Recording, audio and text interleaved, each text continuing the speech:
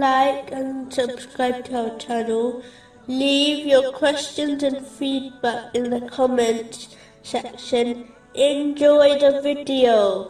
Continuing from the last podcast, which was discussing chapter 51, verse 58. The firm possessor of strength. This refers to the infinite power and might of Allah, the Exalted. The Muslim who understands this name will never fear the creation, in the obedience of Allah, the Exalted. Knowing nothing can overpower Allah, the Exalted, the firm.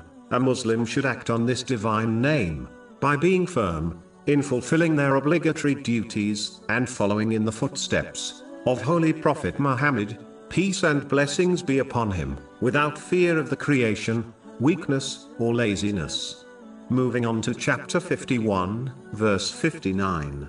And indeed, for those who have wronged is a portion of punishment, like the portion of their predecessors. The wrongdoers mentioned in these verses applies to any disobedience to Allah, the Exalted, by failing to fulfill His commands, refrain from His prohibitions, and face destiny with patience. These people may believe they have support from others, but due to their disobedience of Allah, the Exalted, their supporters will eventually become their critics. One only needs to review history to observe this fact. Simply put, the one who pleases people by disobeying Allah, the Exalted, will not be protected by people from the punishment of Allah, the Exalted. The other aspect of doing wrong is mistreating other people. The one who mistreats others will find that justice will be established in the hereafter, even if they escape it during their lives in this world. This justice may well cause the oppressor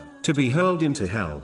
This has been confirmed in a narration found in Sahih Muslim, number 6579. Therefore, one must avoid all forms of wronging, for their own sake,